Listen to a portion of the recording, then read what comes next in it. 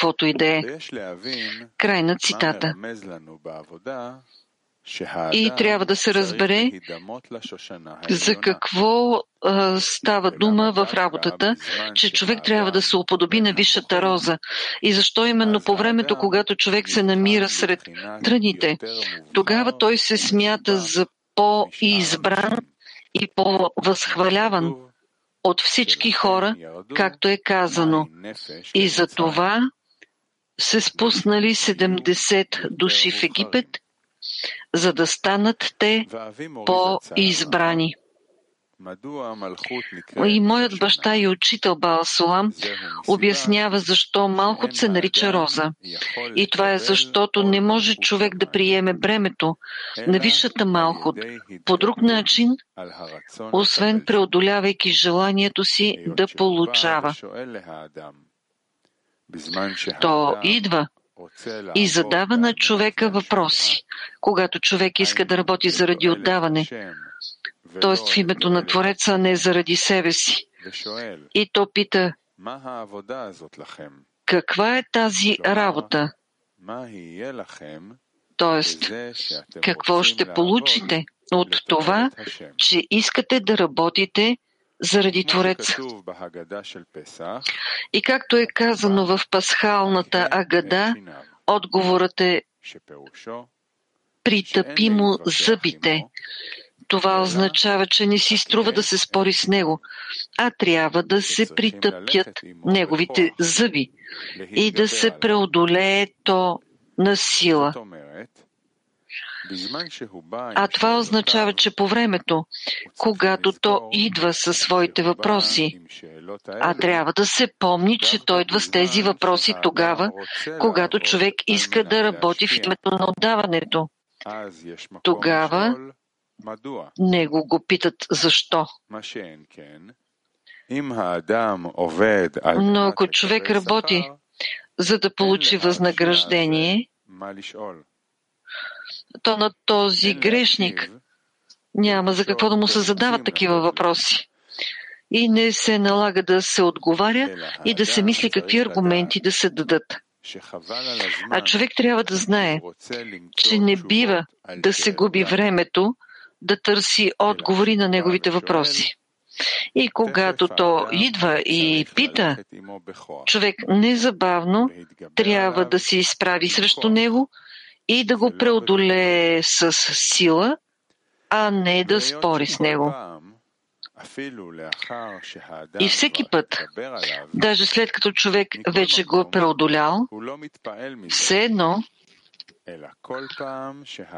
той не се впечатлява от това, а всеки път, когато човек иска да направи нещо заради Твореца, то незабавно идва със своите въпроси. Затова трябва да му се притопят зъбите много пъти.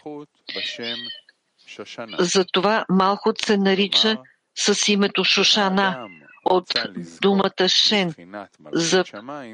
Тоест, когато човек иска да се удостои с висшата Малхут, наричана вяра, той трябва да премине целият този процес много пъти и много пъти да му притъпява зъбите. Затова Малхут се нарича Шушана, роза. И оказва се, че това е смисъла на казано. Победителят над розите, Шушаним. Т.е. победата идва именно благодарение на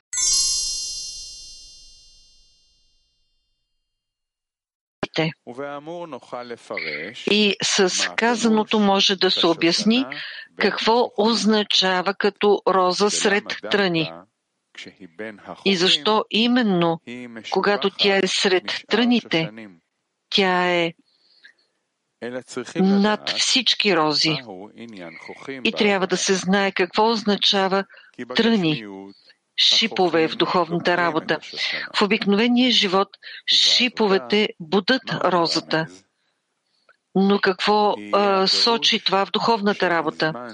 И обяснението е, когато идва грешника и пита за какво е необходима тази работа, то с тези въпроси той се забива в мислите и сърцето на човека, носейки му страдание, подобно на шиповете, които будат в материалното.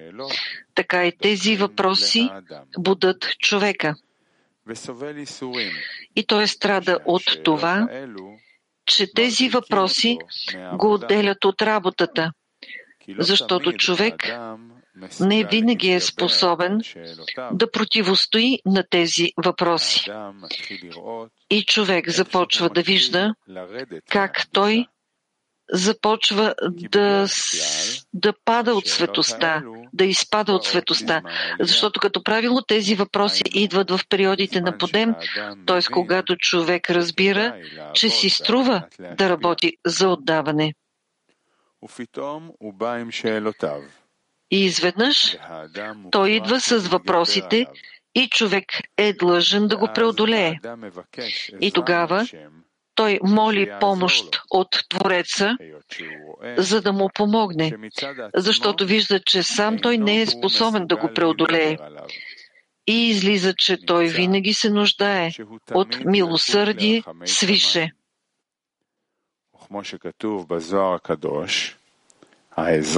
Както е написано в Зоар, че помощта, идваща свише, това е душата. И всеки път той получава това, което се нарича помощ свише, т.е. светлината, която дава на човека сили да противостои на своето зло, за което е казано, на дошлия да се пречисти, му помагат.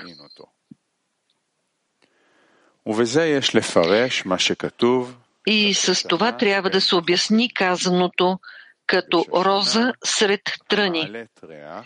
А розата, разнасяща аромат и избрана от всички останали рози на света, е само тази, която е израснала сред тръните. Тоест, когато тя се намира между тръните, които я будат, това е свойството Висшата Малхут.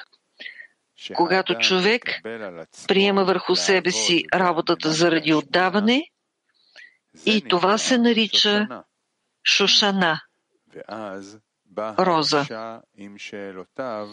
И тогава идва грешника със своите въпроси за това, за какво е тази работа, и буде свойството Висшата Малхут, която се намира в неговото сърце. И трябва всеки път да се превъзмогва, да се моли, да се търси помощ, благодарение на което розата започва да благоухае. И тук аромат означава, както е казано,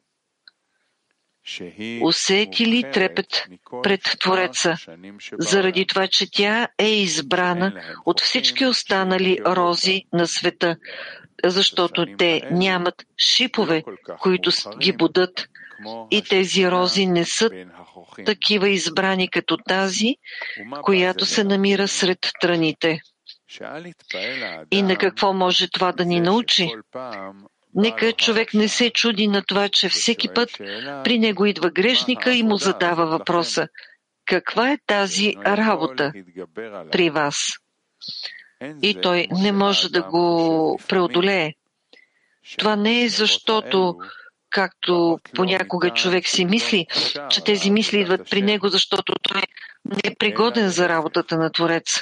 Напротив, това, че грешникът винаги идва при него, това е защото свише искат да му помогнат, той да успее да постигне висшата святост. Затова и му дават тези пречки, така че да има той причина да моли за помощ.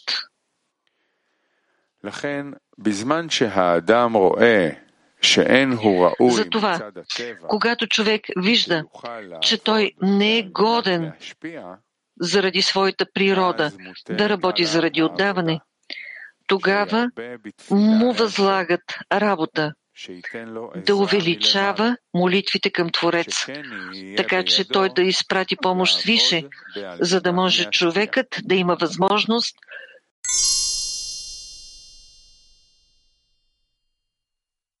света. И от казаното следва, че човек трябва да бъде внимателен и не бива да казва, когато вижда, че грешника идва при него, както винаги, с въпросите наричани шипове, които будат розата в неговото сърце. Нека не казва, че това е признак на това, че той не е пригоден за работата заради отдаване, че това не е за него, защото той вижда, че не е по силите му да преодолее злото. А човек трябва да вярва, че на всеки са дадени сили за работа и за постигане на сливане с Творец. Както са казали мъдреците, винаги трябва да вижда себе си човека наполовина виновен и наполовина оправдан. Тоест, колкото добро има в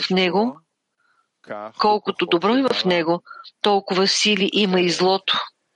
А иначе как човек може да покори своето зло, ако в него злото е повече от доброто? И трябва да се вярва на мъдреците, които са казали така. И това е именно, за да може човека да има сили да наклони чашата на заслугите. Затова винаги, във всяко състояние, злото не притежава повече сила от доброто. И затова е казано, изпълнилият една заповед е щастлив, защото наклонява себе си и целия свят към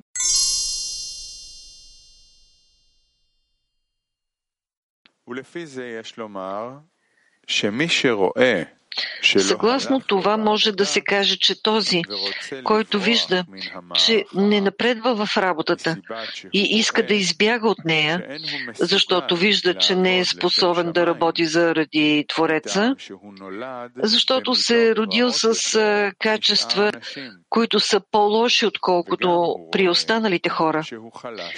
И той вижда също така, че е слаб по характер, защото у него няма сили да преодолее своето зло. Затова е казано. И това ни учи, че злото в човека не притежава повече сила от неговото добро. С други думи, ако човек вижда, че той е слабохарактерен или че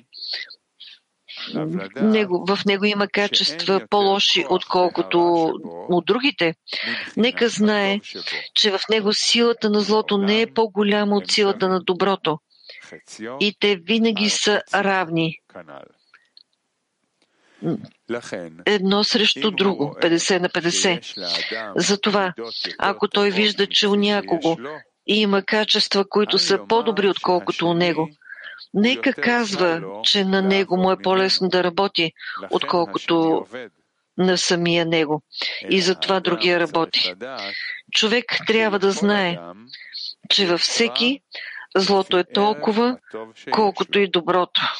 Затова, ако другия притежава по-добри качества, значи в него са по-големи и силите на злото.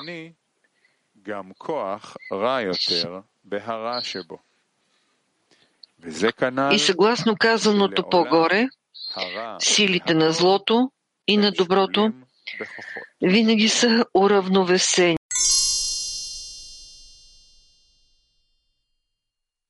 Силата на злото. А както е казано по-горе, той винаги прави 50 на 50. И това означава, че бедният не дава по-малко от половин шекел. С други думи, винаги доброто и злото са равностойни. И човек не може да каже, че не е способен да изпълнява тази работа, защото от него се изискват повече сили, отколкото от някой друг. Той никога не дава повече от половин шекел.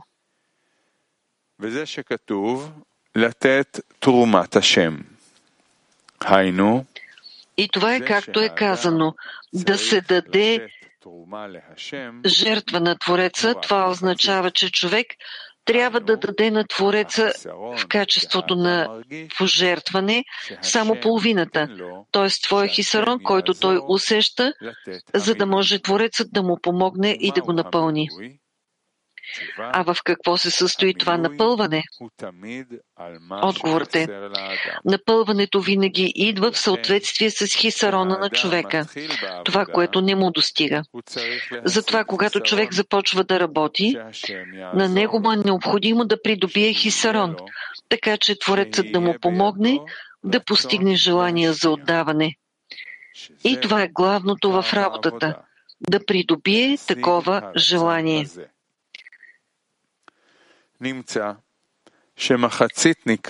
Излиза, че половината се нарича остра необходимост от нещо. Т.е. колко силно на човек му е необходимо да придобие желаното. Т.е. да изпитва ли той страдание от това, че в него няма желание за отдаване. Т.е. знае какво губи той заради това, че в него няма желание за отдаване. И в степента на осъзнаване на това, което губи той може да усети колко щастлив би бил, ако у него се появи желание за отдаване. И по такъв начин той придобива половината, т.е. кли, така че Творецът да го напълни, да напълни неговия хисарон с това, че ще му даде свише втора природа, наричана желание за отдаване. И затова е казано: половин шекел се дава като жертвоприношение към Творец. Следователно, човек трябва да знае, че от него се иска да даде само половин шекел. Тоест, молитвата прави половината. Тоест, човек трябва да знае, че той не е способен да даде цял шекел, което се явява светлината и кли, а само потребност от желание за отдаване и да бъде способен от своя страна да прави всичко заради отдаване. А половин шекел е това, което се отнася до работата на човека. Тоест, той трябва само да осигури хисарон. А на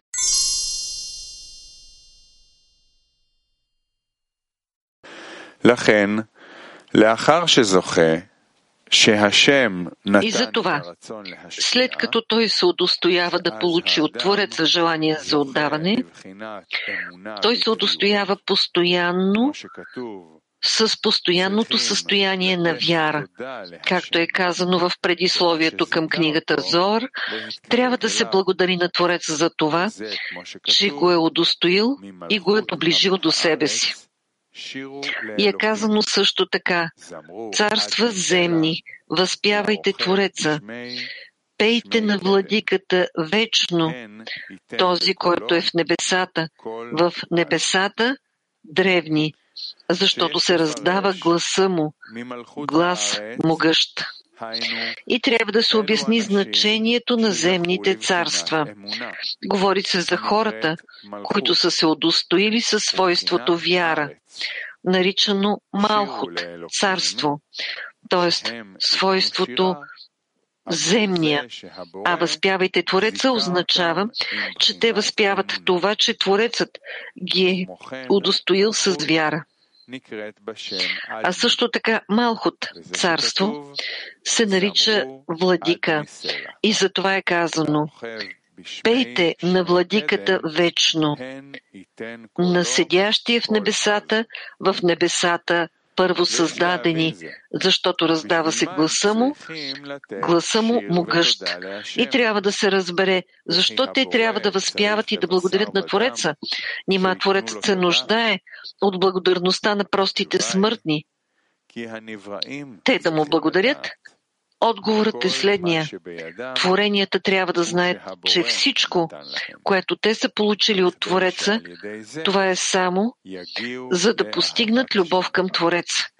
И благодарение на любовта към Твореца, те винаги ще се намират в сливане с Него, както е казано в предисловието към книгата Зоар. Тогава творенията го постигат като творящ добро. А ако не го усещат като добър, то те са принудени да бъдат под властта на неверието. Не дай Боже. Защото законът е такъв, че творението не може да приеме от Твореца зло в явна форма. Защото ако творението го възприема като творящ зло, това ще бъде оскърбление за величието на Твореца, защото не подобава такова на съвършения действащ. И за това е казано: раздал се гласът му, глас могъщ. Т.е. творенията трябва да възпяват и да благодарят за това, че Творецът им е позволил да чуят Неговия глас. Т.е. благодарение на това, че те чувстват, че Творецът ги е надарил със свойството Малхут, което се нарича постоянна вяра, те ще почувстват, че това идва от Твореца. И това им добавя любов към Него. И за това е написано: раздал се Неговия глас. И какво са чули тогава? Отговор: глас могъщ. И обяснява Радак, че неговия глас се раздава на враговете. И това е глас могъщ. И известно е, че в духовната работа врагове се наричат желанията за получаване, които се събуждат всеки път за получаване за собствена изгода.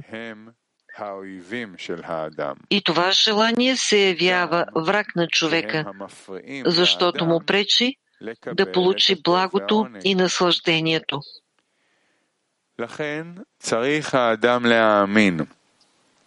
Затова човек трябва да вярва, че ако той се удостоил със свойството вяра в Твореца, това е дошло при него от Твореца. И с това той се удостоява с гласа на Твореца, който покорява враговете. Тоест, желанието за получаване се смирява, а вместо него идва желание за отдаване. И сега в него има желание да работи заради Твореца. И това идва от гласа на Твореца. Както е казано, гласа на Твореца е силен. Какво означава, че гласа на Твореца дава сила да покори враговете? Което означава, че гласа на Твореца дава на човека сили да покори враговете. И затова е казано: дайте сила на Твореца, Елоким. Радак обяснява, че да се даде сила означава с думи. Дайте му сили, защото със своята мощ той отмъщава на враговете, а не с вашите сили. И трябва да се обясни това тълкование с думи. Тоест, те са казали, че цялата мощ се отнася само до силата на един Творец, който е направил всичко. С други думи, това, че вие виждате как вашите врагове, т.е. желанието за получаване, ви се е покорило, това не е било в властта на човека да го направи, а само благодарение на мощта и силата на Твореца. И затова е казал Радак: защото неговата сила отмъщава на враговете, а не вашата.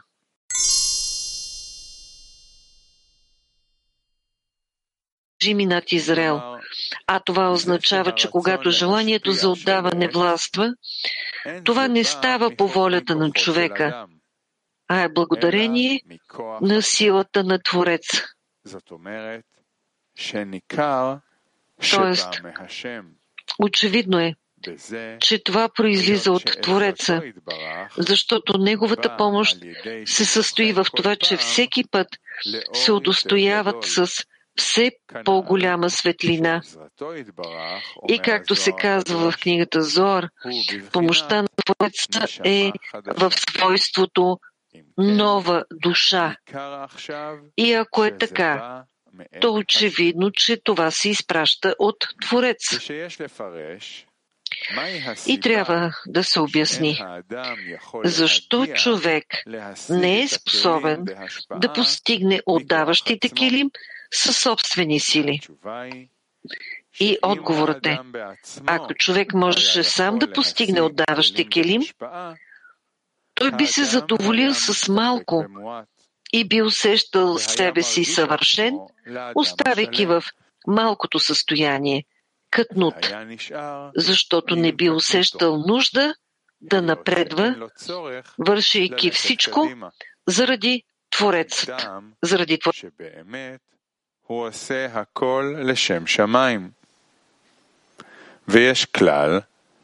защото има правило, че няма светлина без кли, т.е.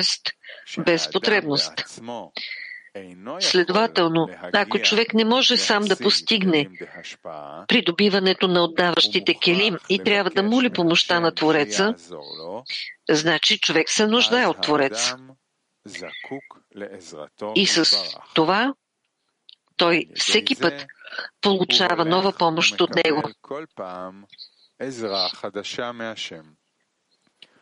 А всяка помощ от Твореца се явява част от неговата душа. И благодарение на това той се удостоява с светлините на Ранхай в корена на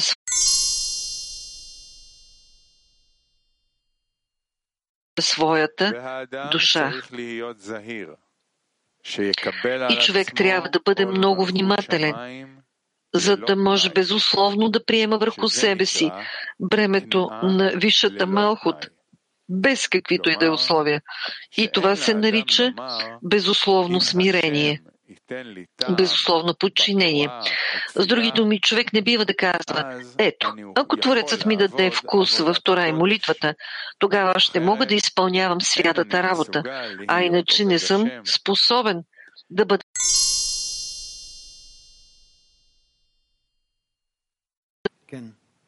Мак 22 питат, какво означава да преодоляват злото със сила, но да не спорят с него. Да не спори с злото, това означава, че човек получава цялото добро и цялото зло от Твореца. Няма никой освен него. И затова той трябва да благослови всичко, което получава, е и най-важното, че той строи за себе си система,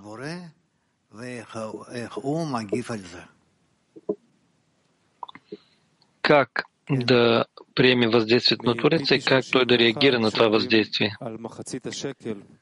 Петах Тиква 31 питат, това що се отнася до половината шекел. Много пъти ние даваме повече или по-малко от половината. Как да знам как да даваме правилното количество, а не повече или по-малко? Затова трябва още да учим и да усещаме, да усетим какво означава половин шекел.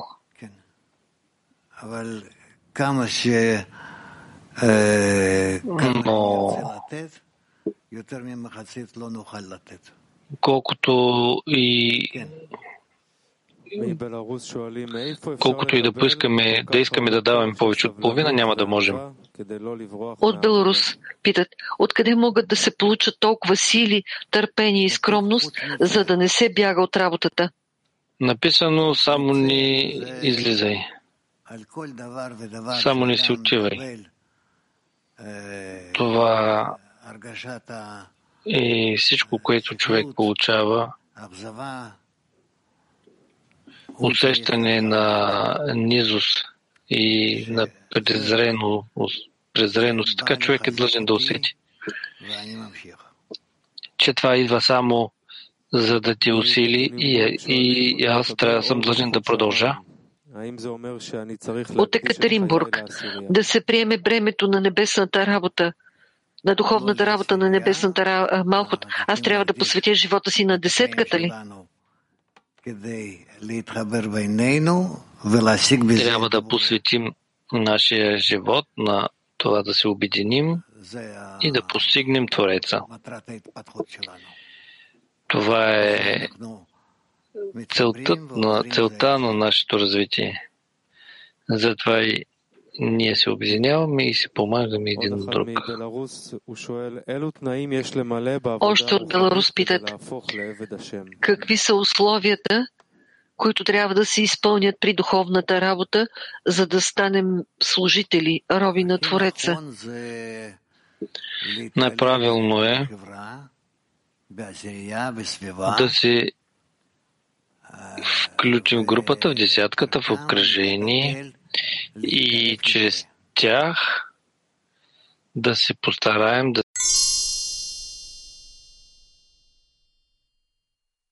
пише тук. Той пише, че половин шекел се нарича необходимостта от нещо. Тоест, необходимостта да се усети това желание, да се почувства страданието, че в него няма желание за отдаване. Това означава да се знае къде е загубата от това, че в него няма желание за отдаване. Когато той знае какво губи, в тази степен той може да бъде щастлив, ако в него има желание за отдаване. Тогава как можем да бъдем в това? Какво точно? Да си представим, че ако ние имахме желание да отдаваме и усещаме страдания от това, че нямаме такова желание.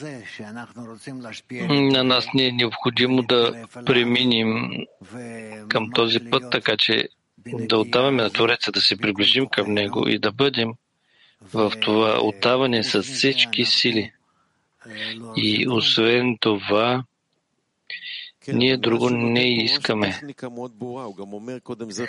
Да, но явно той дава някаква много точна техника. И това е, както той пише, главната работа на човека е през цялото време да си представя колко хубаво е отдаването и да изгражда, да се опитва да стига до страдание, че в него го няма това отдаване. Как се прави това? Как да се намираме в това през цялото време? Постарай се да бъдеш в това доколкото можеш, а когато видиш, че не си способен, издигай молитва. Да, но за да бъдем в това през цялото време, е необходима някаква подготовка, за да бъде само това. Помисли преди ти да започнеш да четеш статията и да се обединяваш с другарите и с молитва.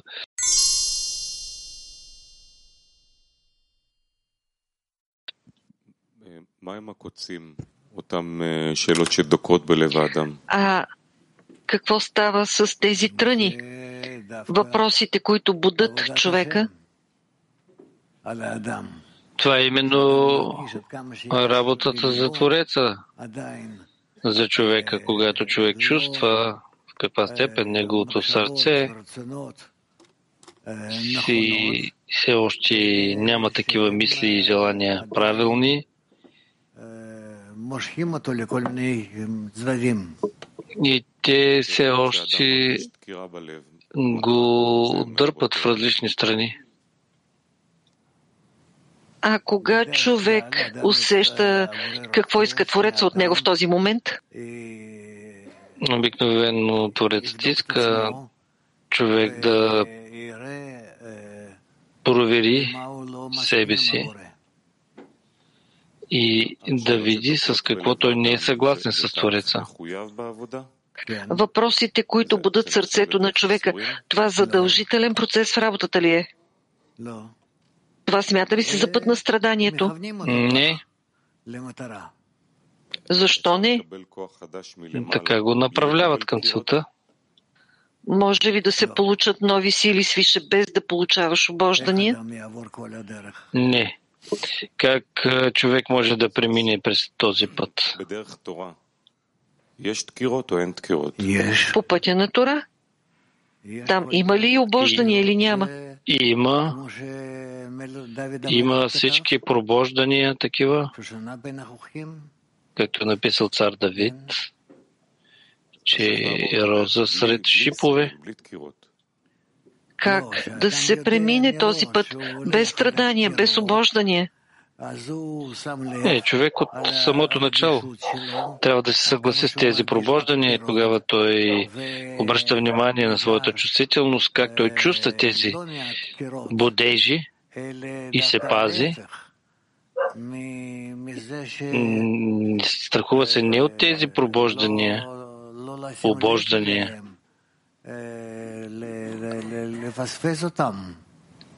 а от това, че той не им обръща внимание и би ги пропуснал.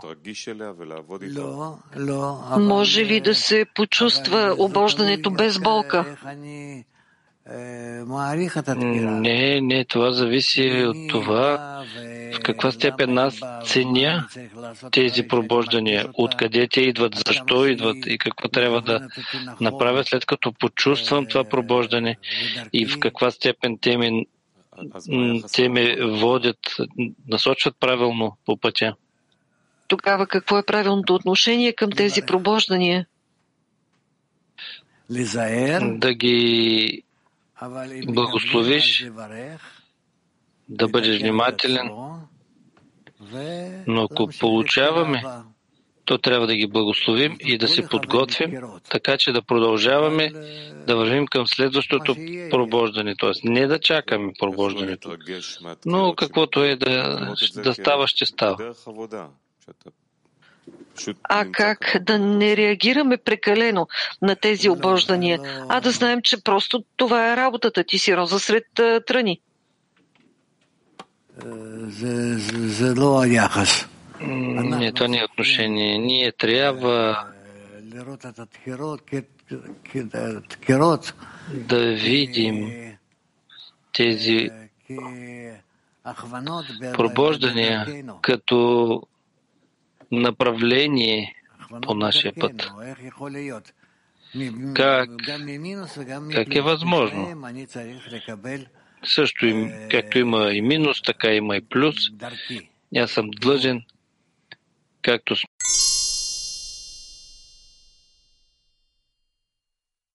по отношение работата на Твореца, в каква степен Твореца може да работи с него. Как обкръжението може да притиска върху него, за да приеме небесната Малхут? Да му показват примери, правилно държание и относително това да му показват какво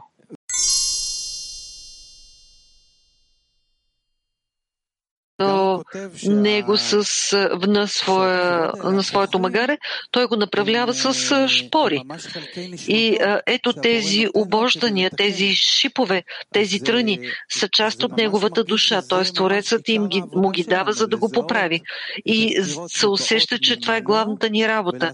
През цялото време да разпознаваме тези обождания, че идват от Твореца и да вършим работата, за да виждаме, че Творецът е добър. И ето по този път как ние се пазим един друг, защото ние се пазим един друг. Това като че ли е лична работа на човек. Ако аз виждам, че на другаря му е трудно да приема тези обождания, така че това да бъде нещо, което му помага да напредва. Аз виждам, че това е трудно. Как да му помогна? Пример, той да види как вие преодолявате да върви напред, именно с помощта на тези пробуждания. А как на другар, който сега усеща обождането като нещо много трудно, как да види той? Винаги е така. Да кажем, аз говоря за себе си. Мен сега ме е проболо. Как да видя примера на другарите? Как да открия себе си към това? Нали? Това също изисква работа. Ние не можем особено да видим тези пробуждания на другарите, не. Просто да даваме добър пример, правилно отношение към тези обождания и че трябва да се стигне.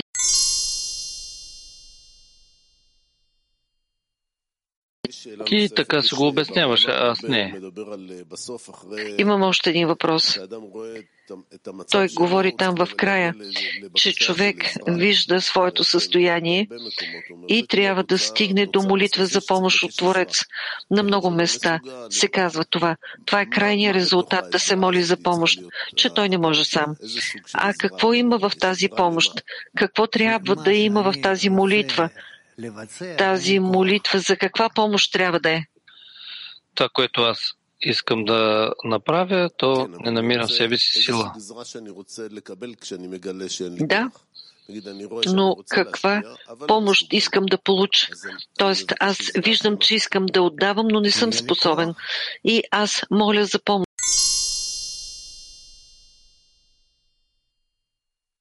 Помоля за това да продължа въпроса на Гилат. Написано е, че човек трябва да постигне, да почувства, че в ръцете му има желание за отдаване и това е да постигне желание за това. И има съвет как да се стигне до такова желание. И написано е, че половината означава необходимост, т.е. да почувства колко е необходимо да постигне това желание. Т.е. да постигне страданието заради това, че в него го няма желанието за отдаване.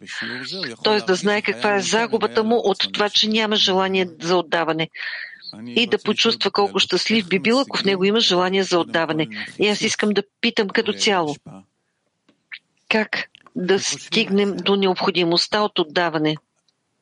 Когато мислят за това, как може все повече в различните състояния в отдаване, да бъдат в отдаване, постепенно започват да чувстват, че това за тях става по-важно, по-необходимо и се явява причина да се обърнат към Твореца.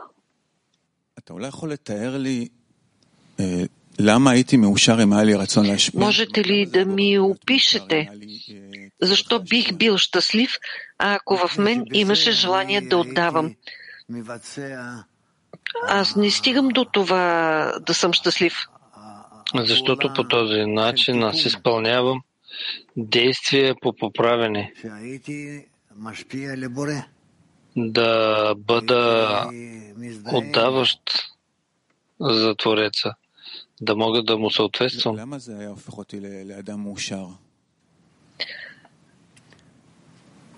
Защо това ще ме направи щастлив?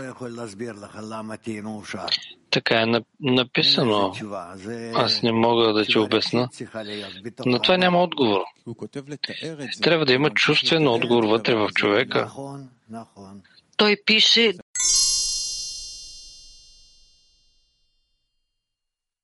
поговорете, пробвайте. По правило ние така не постъпваме, а всеки трябва да мисли, да си представи това вътре в себе си. Затова и питам, защото виждам, че всички тези обождания и страдания, от това на мен трябва да ми е зле, защото не искам да отдавам. И от тук идват всички страдания и обождания. Вярно ли е това? Да. Но аз виждам, че ми е много трудно да си представя колко добре би ми било, ако отдавах. Тоест тази картина е скрита от мен. Аз с вас се опитвам да изясня как трябва да си представям това, за да мога да мръдна от мястото си. Не мога да те разбера. Искаш да отдаваш на Твореца? Аз не винаги дори мога да разбера какво е това да отдавам на Творец. Мога да се опитвам да си представям във въображението на моето желание за получаване, какво е това наистина, и да усещам, че в мен това го няма. Това е картина, която изчезва от мен. Трябва да я получим чрез работа с другарите, както е написано, от любов към ближния, към любов към Твореца.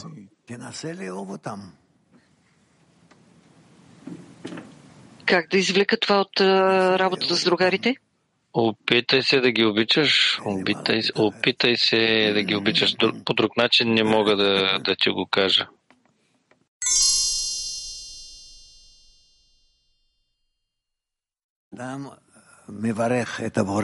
Как човек да усети благословията? Когато човек благославя Твореца за тези всевъзможни форми на отношение на Твореца към него. Той се обръща към Твореца, когато се обръща с молба към Твореца. Да. Какво се явява същността на обращението към Творец? Той трябва да усеща това като благословия. Това е заради това, че аз изобщо имам честа да се обръщам към Творец. Това ли имате предвид? Не, това не е чест. А какво е това благословия? Благославям Твореца.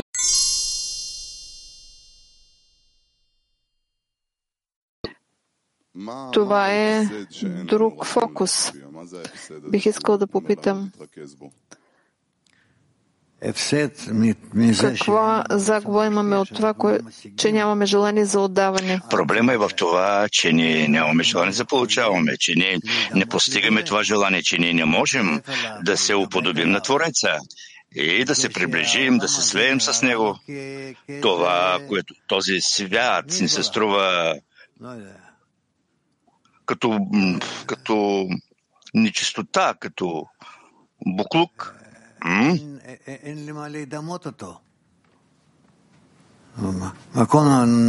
Няма на какво да го уподобя.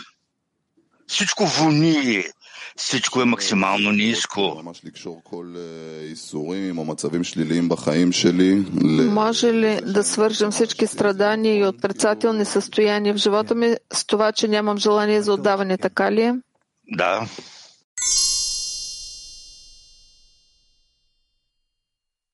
Да. Как да работим правилно с тръните, които се разкриват, бодлите? Ние трябва да се опитваме да се ползваме с целият наш предишен опит, с всички сили, които ние сме получили от другарите, между другарите. Ние трябва да се стараем да преминем между шиповете, тръните, обожданията. Аз правя така, когато се пробуждат въпроси, постоянно се опитвам да ги игнорирам.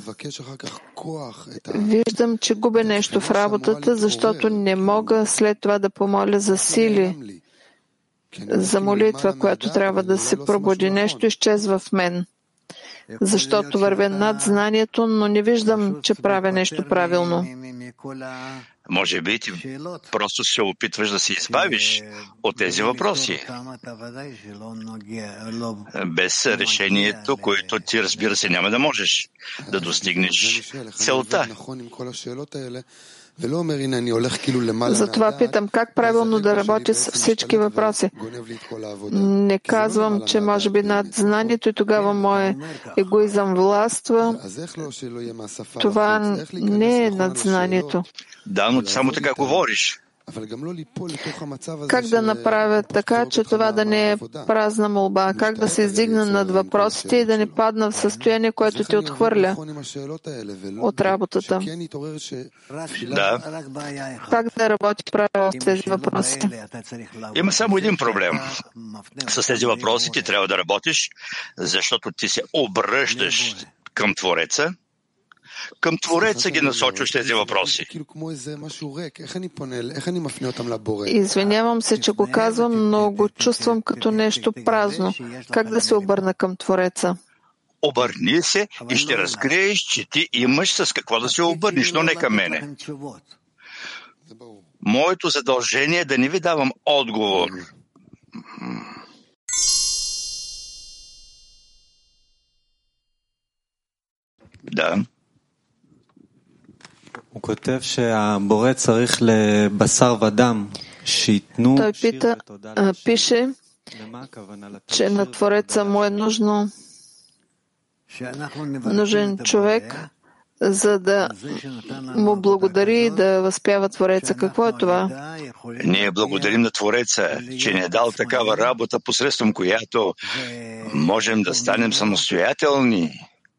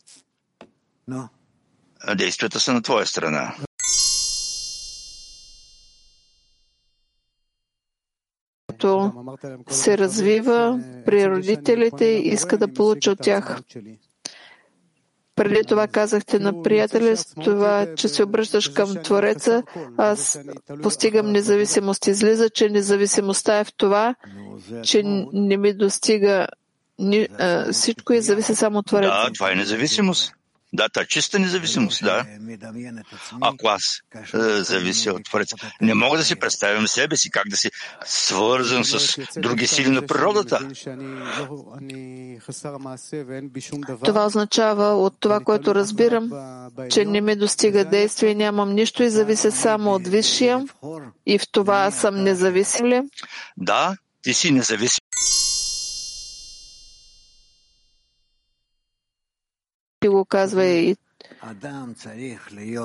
това е противоположно на желанието за получаване. Човек трябва да бъде внимателен, акуратен, чувствителен.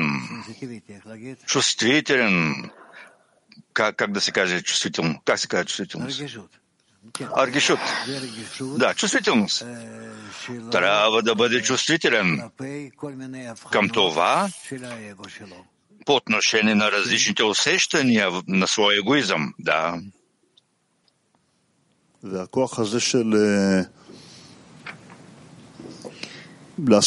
Тази сила да извършва действия, които не се намират в него, може да получи само от обкръжението и само от групата всъщност. Да. И това има предвид, казвайки, че трябва да стигне до безусловно подчинение. Всичко трябва да бъде приближен към всички свои другари, за да достигне до своите другари и Твореца от своя страна. И така трябва да бъде с всеки от другарите. Така трябва да постъпва. И това и така те искат.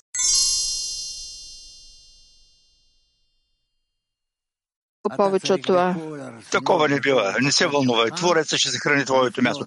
Ти трябва с всички свои желания, с всички свои сили да се обръщаш към Твореца,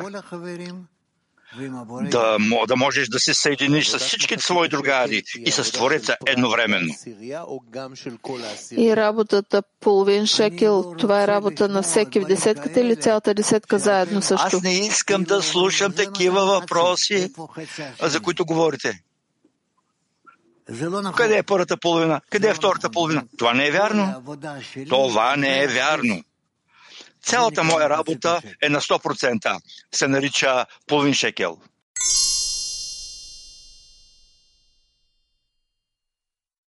И какво стои пред теб на пътя?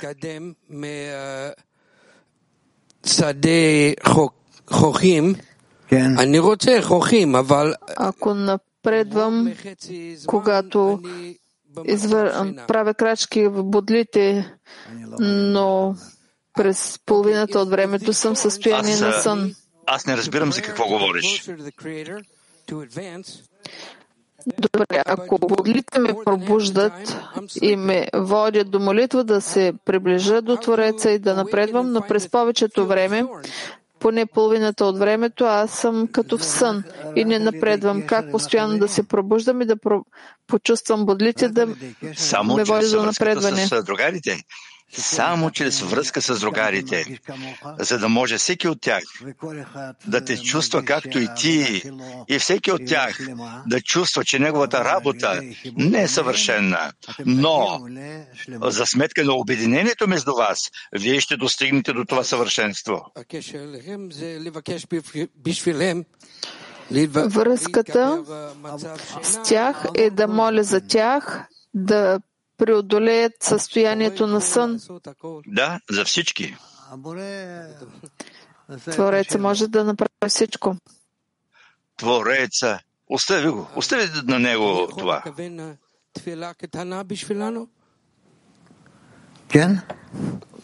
Мога ли да кажа малка молитва за нас? Да. Твореца е велик. Сложил ни е заедно около тази маса. В състоянието на единство можем да пробудим Твореца и да извършим всички чудеса. Молба към Него искаме нашите другари да се пробудят от съня, да се пробудят в състоянието бодли и да разкрият, че това е милосърдие свише. Искаме да дадем, да имаме честа и насладата да отдаваме горе. И нека ти да се насладиш. Отлично. Много ти